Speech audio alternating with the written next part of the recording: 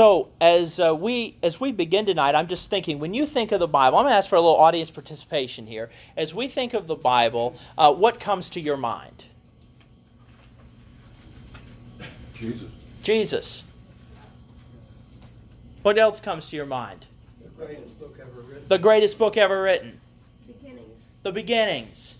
God's love for us. God's love for us. Life instruction book. Life instruction book. Let's say direction for our lives. Directions for living. Have you heard the acronym Bible is basic instructions before leaving Earth? Yeah, it's like that. Though I have a sermon, and I can talk about it at some point. Some people say they treat the Bible like the owner's manual for your life. I advise against that. Here's why. How many of you have ever read your car's owner manual cover to cover? Like, nobody.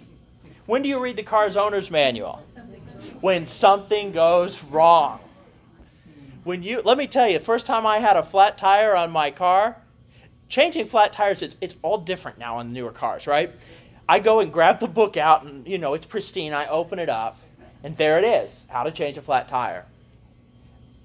It's not a bad idea to think of the Bible as an owner's manual, except we then will turn it into something we read.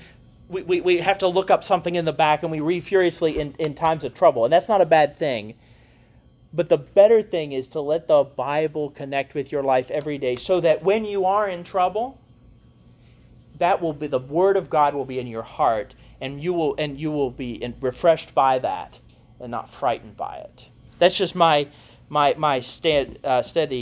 point on the Bible as manual. But they do have instructions. It isn't about instructions for living. It's a Bible. It's a book about real life. Anyone else? Okay, so let's talk about the Bible at a basic level. The word Bible comes from a Greek word, and the Greek word is biblos, which means book. I know, it's not a creative title, is it? This is the book. It is, in my copy, it is bound in some sort of imitation leather that is green and beige that I have used every Sunday I have preached, but save a few. I bought this in 2012 at the bookstore at the Duke University Divinity School. I thought I was going to seminary at Duke. I didn't. Shirley liked my She Got One just like it. Ordered it from Cokesbury. I bought it at the Cokesbury bookstore back when, those were still a thing. I thought I was going to seminary at Duke. I bought this Bible on clearance sale there. Like most Midwesterners, if you ask me about anything I own, I'll explain to you that I got it on sale. This is true for many of you as well. Someone says, that's a nice bag. Your first response is, I got it on sale. Just saying, I do that. And so, in this version, which is the Wesley Study Bible and the New Revised Standard, I recommend this Bible highly if you're thinking about a Bible to purchase. I don't think you can get it in green and beige. I think it's in dark gray now. And this is a study Bible, and it's about 1,590 pages long. It has maps, it has notes, it has an index. And so I look at this, and I think this is one of the longest books I've ever read. I am a great fan of short books. Once I get about 120 pages, that's about it. But this book, somehow, I have persisted in reading past 120 pages. But the good news, or an important news to say about the Bible is not a single book. It is not an extended version of War and Peace or the Brothers Karamazov. It is a library of books. There are 2 testaments, Old and New. Testament is an English word that also means covenant. So the Old Testament can also be called the Old Covenant. It refers to the Old Covenant, which is the Abrahamic covenant. We'll talk more about that next week. And the New Covenant, which is Jesus established. Some of you have noticed when we celebrate Holy Communion in this church, when the pastor who is officiating says on the night in which Jesus gave himself up for us. He took the bread and gave thanks and broke it and gave it to them. And then took the cup and said, "This is the what? The new covenant in my blood, poured out for you and for many for the forgiveness of sins." So the Old Covenant and the New Covenant, scholars sometimes feel that the term Old Covenant or Old Testament is pejorative or anti-Semitic, downplaying the role of Israel, which is, we're going to talk about, is not fair. Sometimes scholars will refer to it as the Hebrew Bible and the New Testament. But the Old Testament, the Hebrew Bible, tells the story of Israel, tells about its formation, tells about its creation, tells about its purpose, tells about how it lives out its purpose. It tells you about its failings. It tells you about God's blessings. It is the story of God's people. And then the New Testament tells the story of the church, about its creation, about its formation, about its development, about its successes, about its failures, and about its blessings. So there's Old Testament and New Testament. Which testament is longer? The Old Testament. In my Bible, the New Testament begins about here. You see it? And so I know there are many folks who say, well, why can't we just be about the New Testament? Sometimes you'll hear there's such a thing as a New Testament church. Well, I'm going to tell you, there's a reason that the church, the Christian church in its wisdom, made 3/4 of its Bible the Old Testament. Both are important. And so I hope that's another thing we take from this class about the importance of the Old Testament. There are 66 books, 39 in the Old, 27 in the New. There is also something in the Bible called the Apocrypha. Our Roman Catholic and our Anglican Episcopal friends use the Apocrypha. Here's just a little trivia: is the Apocrypha is actually considered part of the Old Testament in those traditions. So they have more than 39 books. So if you read something in a Catholic bookstore or something that says there are, I don't remember how many, like 51 books in the Old Testament, that's why. The Bible is made up, there is dozens of writers. Now we can get into some really deep water into how the Bible was written. I'm going to say that I do not believe, nor do I believe it is the Christian tradition to say that God directly wrote every word of the Bible. Some of you are a little on edge right now. What the Scriptures claim is that God inspired. And so when you read the Bible, there's different types of books. There are some books written in poetry. Some are written in prose, which, as I understand it, just means not poetry. Someone's an English teacher in here and will help me out with that. Some are biographies. Some are ancient histories. Some are law codes. They have different styles, different writers. The Bible is written in 3 different languages. Anyone know what the 3 languages are?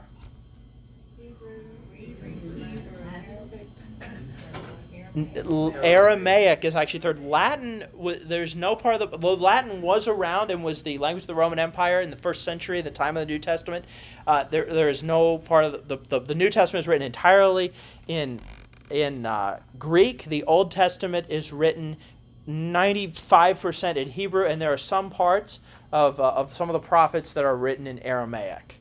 Aramaic is the language that Jesus probably spoke day to day. It was the language of the people in the Middle East in the 1st century. But the New Testament is actually written in Greek, which probably represents the spread of the gospel into the Gentile Greek-speaking regions. Greek was a language that everyone spoke.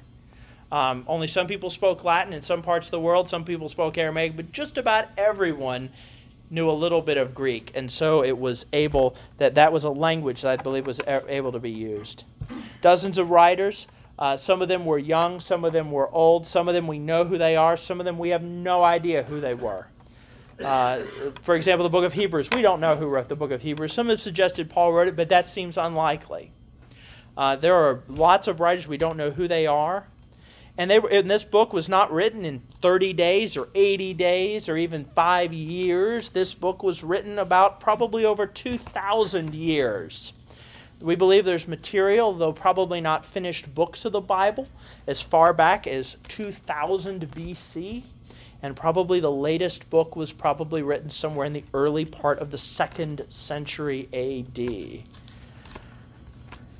But we're not going to really take a lot of time on that. But the point is to say that it was written by different people, to different people, in different circumstances, in different ages, but all inspired by the same God. You know how I know the Bible was inspired by God? How many of you have read the same passage twice and you heard different things?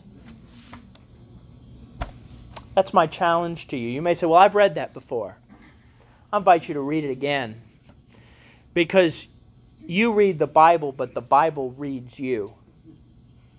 The Bible is living because God is living. The Bible is a window through which we can see God. And God can see us. There's a great cartoon. How many of you have ever seen it? It says the person is praying silently, Lord, give me a word from you. And a hand from heaven stretches down with a book in its hand. You know, we say we want a word from God, and God says, I gave you 1,800 pages. How many do you need? I do believe God gives us words, maybe that aren't directly from the Bible, but I'll never contradict the Bible. But I think God gave us this book. This is a gift. Can you imagine? I mean, how many of you, when someone tells you something, you have to write it down to remember it? Right? Can you believe that God gave us this? I think there are things in here God wants us to remember. And so within this 2,000 years, within these different people that lived at different times, and some of these authors were well-educated, some of them were upper class, and some of them were fairly uneducated. Some of them wrote through secretaries, so we know Paul did that often. Some of them wrote it themselves. Some of these books have been edited and refined over time. But we believe that God is at the head of this. And that through, in some ways we think it'd be better if, God says, here is what I want the people to know, chapter 1, chapter 2, chapter 3. But the amazing thing is God uses different people to bring his message. And I think that's a strength because I think it reminds us, a lot of times we think we have to be a certain kind of person to be someone God uses. I think the Bible tells us that God uses all different kinds of people. There is no one in here God cannot use and God will not use. No one is too young or too old or too short or too tall or too smart or too uneducated or whatever to be used to share God's love. And I think that's what the diversity of the Bible teaches us. But within that diversity, I think there is a strand that continues throughout. And this week I've been trying to reduce to a single, perhaps multi-clause sentence of what I think the Bible is about. And it's in bold. And I said the message of the Bible is about a God whose nature is to be in relationship, and when humans have failed and sinned, is on the move through ordinary people organized in community to redeem the world in Jesus Christ. That's a long sentence. What does that mean? We'll break it down word by word. One, what does that mean? The message of the Bible is about God whose nature is to be in relationship. Did you know that God is never alone? Why is God never alone? Because God is a Trinity. We cannot speak of God other than to speak of God as Father, Son, and Holy Spirit. That's one of the great mysteries of the Christian faith, that our earliest Christian forefathers and foremothers and ancestors, they looked at who God was and they said, this God is forever Father, Son, and Holy Spirit. Did you know that the Father, the Son, and the Holy Spirit were present before there was anything? Jesus did not begin in a stable in Bethlehem. Jesus existed before all times. In the Gospel of John, the 4th book of the New Testament, it says simply, through him, that is through the Logos, through the Word of God, through Jesus Christ, all things were made. In Genesis chapter 1, it says that the Spirit of God hovered over the water. And so from the beginning, God is in community. Even God refuses to be alone. Community comes out of the overflow of divine love. You see, the Father and the Son and the Holy Spirit are held together, not by rule, not by law, but they're held together by love. And we believe that creation happened when that love overflowed into a world that was formless and void, where there was nothing. And love overflowed into creation. And so God is always looking to be in relationship. But the bad news is human beings have chosen to not be in relationship. And so the Bible acknowledges our human brokenness. I'm amazed whenever I get an opportunity to stand before you and I speak about struggle, and I speak about the struggles that face me and that face you, how many people that touches, and how many people are able to bring to acknowledge that they're not having a great day, they're struggling too. That's not about me. I think it's about this word where the Bible acknowledges that humans are broken and flawed people. And even that God uses those people. I think sometimes we feel we can't come to church and bring that we are struggling, that we are hurting, that we have failed, that we have fallen short. We think we can't bring that to church. That's off limits. That's the opposite. The Bible tells us, does not say, everything is going all right. It's funny. I always say that I can tell if someone doesn't really read the Bible if they say, "But all those people in the Bible, they're such great people." I just you have not read it. We'll talk about that. You have not read it. And that's not a condemn. I don't say that. I just think that. Because the Bible is full of really troubled people. David, the man after God's own heart, is so enticed and attracted to a woman that he kidnaps her, impregnates her, and has her husband murdered. That's the man after God's own heart. How many of you are feeling real good right about now? Really, they're real people, and they're messed up. They have messed up families. I said 2 weeks ago, I wasn't preaching this here. I preached this at the church I was before. I was preaching on the prodigal son, and it begins with those famous words, "A man had 2 sons." So when you read in the Bible there are 2 sons, it never goes well. Some of you are like, "What do you mean?" You'll find out. It never goes well. The Bible acknowledges human brokenness. The Bible also acknowledges that God is on the move. God is not static. God is not I think so many people think, God created the world, went over here and sat down.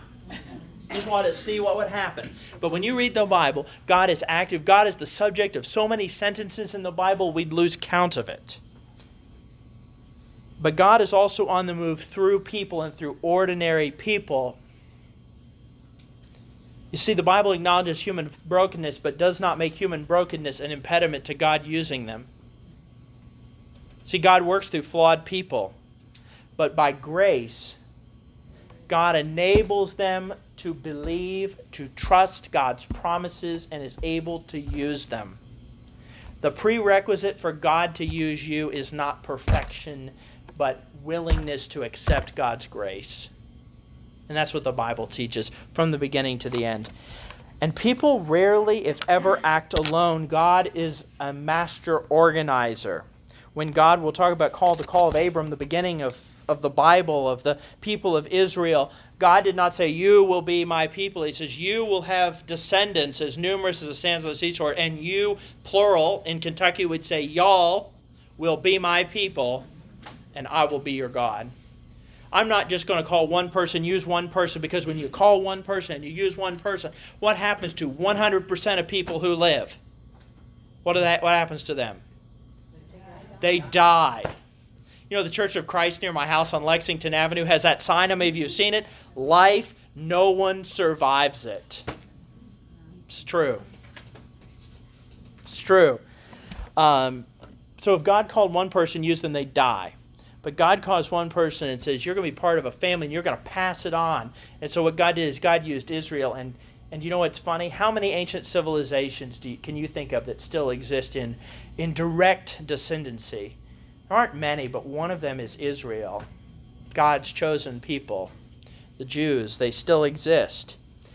And it hasn't always been easy for the Jews. Even within many of your lifetimes, you remember the Holocaust and other opportunities, but yet that those people God sustains. Another, I think, are the people of Persia, of Iran. They continue in somewhat unbroken line. And they're organized in people. God uses Israel to bring Jesus. God uses Jesus to bring the church. And the church, passed down through generations, brings Jesus to us. You know that term, the church, is ecclesia. That means literally the ones who are called together. Now, I'll note on that, when we talk about calling of Israel and the church, some say, well, does that mean God rejects other people? The answer is no. Because you see, God doesn't call us and says, you are not called. God calls the church, God calls Israel and says, I am calling you for the purpose of blessing them. But see, the church does not exist for ourselves. What does the church exist for? The church exists for the world. The church, Israel, did not exist for themselves. Israel existed for the world. That's the story of the Bible. And then also to redeem the world, we talked about that fallenness. God does not say, well, you are broken, you are struggling.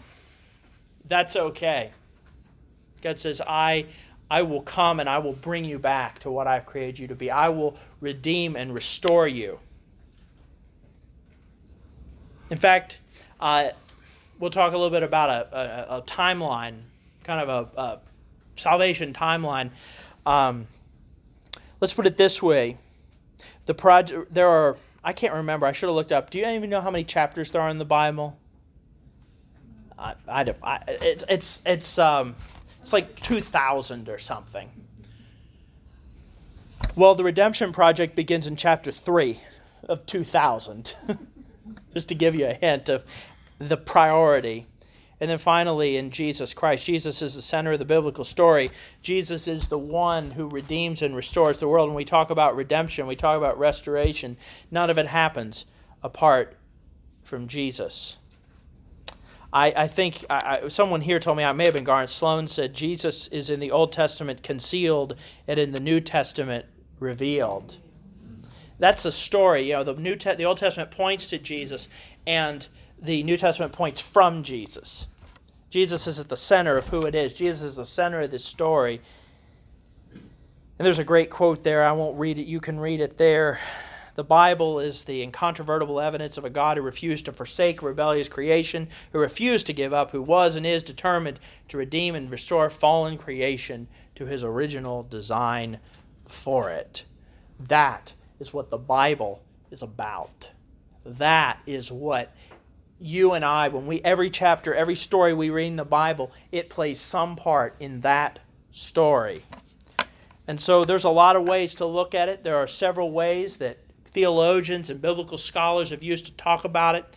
There are some themes that come up over again. A big one that many scholars, particularly our Reformed brothers and sisters, talk about is covenant. There are many covenants in the Bible. We'll talk about the first one tonight. But one that is, I think, the simplest to understand is the Bible tells a story of our creation, our fall, our redemption, and eventually our glorification, the final hope of creation. So every story is somewhere on that timeline. I'll give you a hint. 98% of it's in that redemption category. Chapter 1 and 2 are about creation. Chapter 3 is about fall. Genesis 4 through Jude, let's say, which is the second to last book of the New Testament, is about redemption, and Revelation about the glorification, the final hope. There's also some stuff in the Old Testament we'll talk about later that falls in that category of final things, particularly in the book of Daniel. But when you look at that, I'm going to give you that timeline. That's kind of that's the price of admission. Was what you paid for was to see that, is to say the Bible is primarily about creation to fall to redemption to final hope, to follow that timeline and to see within every story that story. some of you notice when I preach, I tend to try to highlight that in every sermon because that's the story that everyone needs to hear when they come to Centenary, is that we have troubles, we struggle, we bear the marks of sin, our own or other sins committed against us, but there is hope for redemption in Jesus Christ. That's the message of every sermon that I ever preach. That's the message. That's the message. That's the message of all the sermons in the New Testament. So it said, what's the application point? I said, well, it's simple. It's just what Peter said in Acts 2. Brother, what shall we do? Believe in the Lord Jesus Christ and you shall be saved. That's the application of every story the Bible tells. Believe in the Lord Jesus Christ and you will be saved.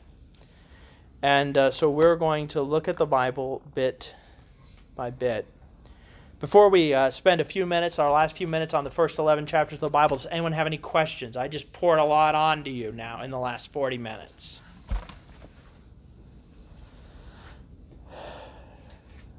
Let's all take 3 deep breaths and we'll go on.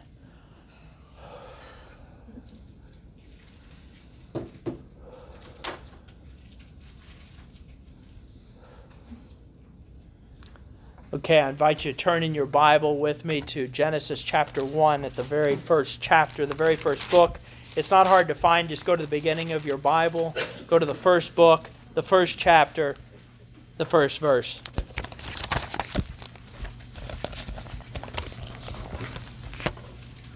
There's a lot of different, if you did not bring your Bible with you, I hope you'll bring next week. Some of you have it on your phone. If you've got it on your phone as an app, you can get your phone out, you can turn your app on. Genesis chapter 1, verse 1. There's probably a lot of you with different translations, but I suspect that all of your translations begin with what words? In the beginning. Is there anyone whose translation does not begin with in the beginning? Yours, okay. What does yours begin with? When God began creating. When God began creating. What translation do you have? I'm very intrigued by this. The Living Bible. Living Bible, okay. And when we look at that, that's because the very first word of the Bible is the word Bereshit. In Hebrew means in the beginning. The Hebrew title for this is Bereshit, which is really just 4 letters, B-R-S-T. The vowels are added later in Hebrew, but let's not talk about that right now. I have flashbacks when it comes to talking about Hebrew. Worst grade I ever got in seminary, folks, just telling you. And it means Genesis comes from a Greek word, actually, from the Greek translation of the Bible called the Septuagint, and it comes from a Greek word, and it simply means origin. Genesis tells us about the beginning. Genesis tells us the first 11 chapters are what scholars call the prologue. If you know much about ancient literature, ancient plays, you know that they usually began with what's called the prologue. If you've read the epics of Homer, there's a prologue, and it kind of... and it's a song usually that's sung that tells you about what's going to happen, to kind of set the scene, get you ready. It kind of functions in the way some of you... It's a side note. How many of you kind of mourn the loss of theme songs for shows like I do? You know, like the shows used to have songs. What would the Jeffersons be without, Moving On Up? Or Friends? Or... I just think of so many of these shows you're known by their theme song, and now they got nothing today. I think The Big Bang Theory still has a song. I have no idea what it's about. It's not a really good show, but a lot of people like it. Before that, see, I only have a limited. All in the Family. There's another great theme song. So it's like a theme song for the Bible. It sets the scene. It tells you the story. About leading up to next week, we'll talk about the calling of Abraham, the formation of Israel. These are the 11 early chapters. They are the most controversial chapters, so I'm going to hope to get around the controversy. But we're going to wade right into the controversy. One of the main ways that I think these 11 chapters function is this is a big word for you, etiological. That is, it answers questions, explains why things are. People from the beginning of time have looked around and they said, I wonder why, ... And so every ancient culture had a story or had a reason why things were the way they were. They explain questions like, where are we? Or why are we here? Who are we? Why am I not the person I want to be? And how can I get help? What's the solution? And so these stories you read, I hope I'm not going to deflate anyone's faith today. They're not the only stories that exist out there. They lived in a culture where everyone had a story. And many of these stories were actually quite similar. The mythology of ancient Mesopotamia, which is that Fertile Crescent. Some of you remember like world history class, talking about how civilization arose in that area between the Tigris and the Euphrates where it overflowed and was the only part of that the Middle East where things grow and where life could be sustained, and called the Fertile Crescent, where life arose. And so those stories in those areas were pretty similar. They all started with kind of this idea that there was nothing, or there was chaos, and that out of this chaos, the gods brought order. And they brought order in roughly the same order, because it's just amazing. I am not an expert in science. Humphrey is 10 times what I am on science, I know. But the order that Genesis 1 talks about creation is not too dissimilar to what scientists today, as I understand it, say things were created. I mean, it's just amazing, right? They didn't have carbon dating, but when God spoke, that was in roughly that order. There's a divine flood story. You know, it's funny, there's a lot of debate over whether there was a flood in the ancient world. But it's interesting, every culture had a story that there was a flood. We might draw a conclusion that there's something out of that. Maybe there was a flood. Just saying. And then there's even a story of different towers with the origin of languages. They say, why do I speak this language, but the person 50 miles away speaks another language? And there's a story why that is. And so they would have stories, but there's something unique and powerful about these biblical stories. We talk about creation. We'll talk about chapters 1 and 2 for a moment. In the Mesopotamian creation stories, it had pictures of like gods were fighting, and they fought one day, and there was creation. Or in one case, they cut the head off another god, and creation sprung out of that. Another thing is when the ancient people would look at the world, they would say, they lived in farming and hunting societies. They lived according to the vagaries of nature. Some of you are farmers probably, or have grown up on farms. What happens if it doesn't rain for 6 months on your farm? Not good. Not good. What happens if it rains too much on your farm? Not good. And so what they said is, it depends. If it rains too much or rains not enough, we're ruined. And today we'd say you're bankrupt, but in the ancient world, what happened? You died. Bad news. So you died. And so they said, well, you know what? That the rain, the sun must be God's. And they choose whether to come out. They choose whether to give me rain, or whether to starve me of rain, or to give me too much rain, or to flood my crops. And so they would look and they would say, gee, and the biggest god of all was the sun. Was the sun. In Egyptian mythology, Ra was the great god, the god of the sun. But what the Bible teaches, what Israel was taught, was in the beginning there is a God who with a word said, oh, let there be light, and there was light. And light and darkness was separated. And in fact, on the fourth day said, oh, let there be lights in the sky. We'll create a big one and a little one. The sun and the moon. They're not gods. They exist. They were created and they serve God. That in fact, the Jewish story of Genesis 1 and 2 says, especially Genesis 1 says, that the things in the nature, they are not themselves God. They were created by God. And they serve God just as we serve God. That there is something over and above nature. And God created not with violence, not with treachery or trickery, but with a word. A wind from God, the Spirit of God hovered over the face of the water, and God said, let there be light. And what happened? There was light. let there be a dome in the midst of the water. Let there be land and water. And what happened? There was land and water. And on the third day, the third day said, let's have vegetation. Let's have plants yielding seed. Let's have trees of every kind on earth. And what happened? And it was so. Let there be the big light and the little light. They're not gods. They waited till the fourth day, after all. I think there's a purpose to that. To say on the fourth day, day and the night, and it was so.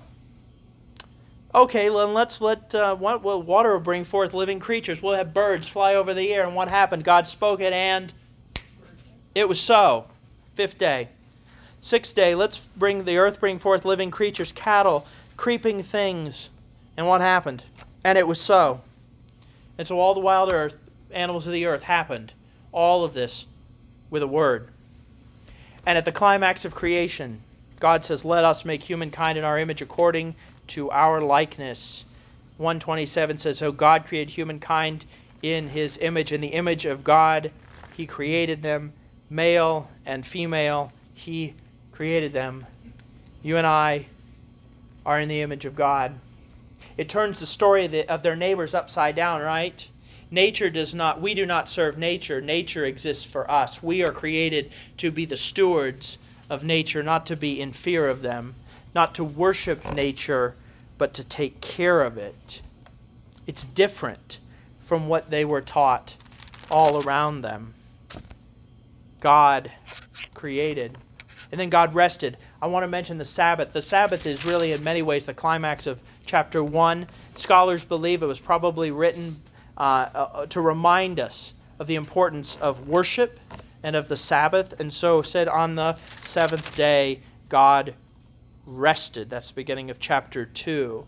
And later you're going to find that God says humans ought to rest also. So God creates. God is perfect. It's okay. Don't worry about it. Don't worry about it. My phone will probably start talking to us soon too. And so that's the beginning. And did you know that there's actually a second story of creation, chapter 2? It's a story that tells you the same thing, but in kind of from a different angle. And from there it talks about Eden as the center. God created God made the earth and the heavens, and yet created the plants, and then created it to be a place for the human to be. And here in chapter 2, God creates man first, and then looks, and he says, this is not yet good. He says, we need a second one, because God refuses to be alone and doesn't think it's very good for you or me to be alone either. And so God creates a second one, takes from the rib, creates a woman. The Hebrew word for man is Is, and the woman is Esau. And that's when the world changed. And that's when the world changed. For the better. You know, it's funny. Some people say, I can't decide what to interpret that as. Someone said, well, that's a sign, that man was created first. God meant man to be first. And then some said, well, man must have been the rough draft.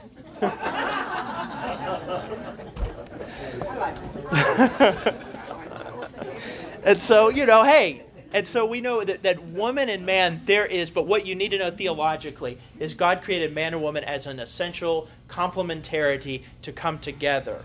That is the basis of so much thinking about Christianity and thinking, I think, that's important for us to remember today, the essential connection and complementarity of man and woman that is shown to us in marriage, among other examples. Later, Jesus says the same thing.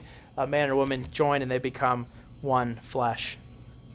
So God creates, it also says that in 2:24. So God creates, God is the creator.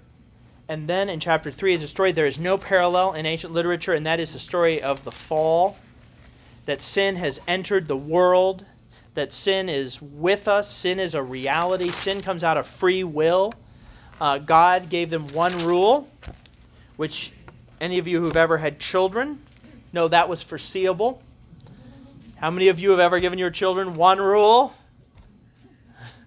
How long does it take before they break the one rule that you give them? How many of them they want to break the rule more because it was the one rule you gave them? we'll talk about that some more later. That's a little bit about the law. When we are given law, when we are given rules, there is something deep within our heart that makes us want to break them. And that's some of That's the children later. yeah. And so what happens? So free will, they break the one rule that God gives them, and God is just to judge them and to pass judgment. The serpent is condemned. The serpent is to crawl along. And then it says really something interesting to the serpent. It says, I will put enmity between you and the woman, between your offspring and hers, the woman, and he will strike your head and you will strike his heel. Do you have an idea possibly who that descendant might be? Jesus. I think we see an image of Jesus saying that sin comes, but sin is not permanent. Eventually there will be one who will crush the head of evil and break its power. And so from there we go on to sin taking flower, though, because that time is not yet. I like to tell people, what is the first known sin after they leave the garden? Murder. We didn't start with something simple now, did we? Now, we might say that the imperfect offering of Cain might be the first sin, but the Bible reminds us that human brokenness is real, that it is not minor, it is serious. It is sin. And so Cain and Abel is a story. Cain and Abel both make a sacrifice. God accepts Abel but does not accept Cain's. And Cain becomes jealous and angry, and so takes his brother out and kills them. Once again, God is just to judge. Cain is separated. He is marked. And so the Lord put a mark on Cain that no one who came upon him would kill him, but he was cursed. And Cain went away from the presence of the Lord. There was yet another son, and yet another son. Adam knew his wife again. She bore a son named Seth. And there we see the story of the descendants in chapter 5. And they lived a long time. There's one interesting person I want to highlight to you. His name is Enoch. It's really interesting. It says Enoch lived 365 days. This is 524. Enoch walked with God, and then he was no more because God took him. I was thinking about that today, and I thought, if the Bible makes it clear that Enoch walked with God in the midst of chapter 5, what do you think might also be possible about chapter 5? If it takes care to say Enoch walked with God, what might be true about the other people? Maybe they didn't. That God continually, after a generation where maybe people didn't follow God, God continually reintroduces himself to people. We're going to find that when we look at the story of Egypt, I think it's likely that the people of Egypt had forgotten about God because they believed God had forgotten about them. But God did not forget. God continually is at work, redeeming, restoring, continuing to connect. The wickedness of humankind gets worse and worse. There's a story in beginning of chapter 6 that says that the sons of God and the daughters of the world interbred, and created a race called the Nephilim. We do not know exactly what that means.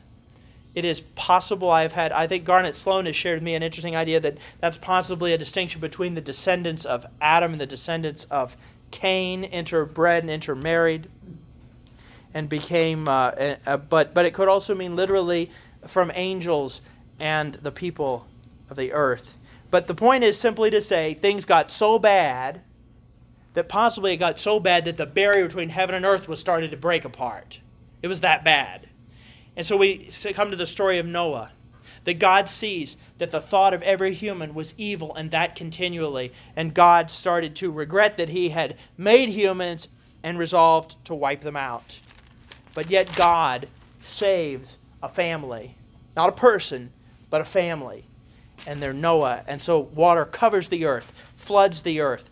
Again, God's judgment meeting sin. And yet the flood subsides. Noah exits, makes a sacrifice. God smells the odor, and God makes a covenant with Noah. We'll talk more about covenant next time. A covenant is a promise. A covenant is an agreement. It is not a contract for a thing, but a connection between people. And God says, I promise to you, I am connected to you. I will never destroy the world by water again. The first covenant in the Bible, the covenant to protect human life. And so God continues. So Noah then has sons. They fill the earth. And from there we see the story of those three sons, Ham, Shem, and Japheth. And they go to different corners of the world. And from that the Bible says all the people in the world, they're descended from one of those three. And in fact, chapter 10 tells us about the nations descended from Noah. All around the world. Shem is the one we will talk about that will come back to Shem in chapter 11. But even though after the wiping out of the world, yet people were not changed. People were still disobedient. And so in chapter 11 tells us a story of a tower that was built called the Tower of Babel or Babel. And where the people, once again, they tried to be like God. They tried to gather. They tried to build themselves up to the heavens. But God sees that. And once again, judgment enters and language is scattered and changed. But even in the midst of judgment, there is God's grace that sustains. You see, even when the people are thrown out of the garden, God makes them clothes to wear. Even when God destroys the world, He provides a way through the flood. And even when God scatters the language, yet we see in the end of chapter 11 the descendants of Shem. And we go generation after generation until we get to the end, where we see the rise of someone named Abram. And Abram is the beginning of our next chapter, and we will get there next week. So those are the first 11 chapters. Next week we're going to go through the rest of Genesis, Exodus, Numbers, Joshua, Leviticus, and Deuteronomy. This week I gave you the 5,000-foot view. We're going to continue to ascend next week as we go through the rest of what's called the Torah, the Pentateuch of the Bible. So we're going to pick up speed next time, but these are important to see those first 11 chapters in detail. From there we see the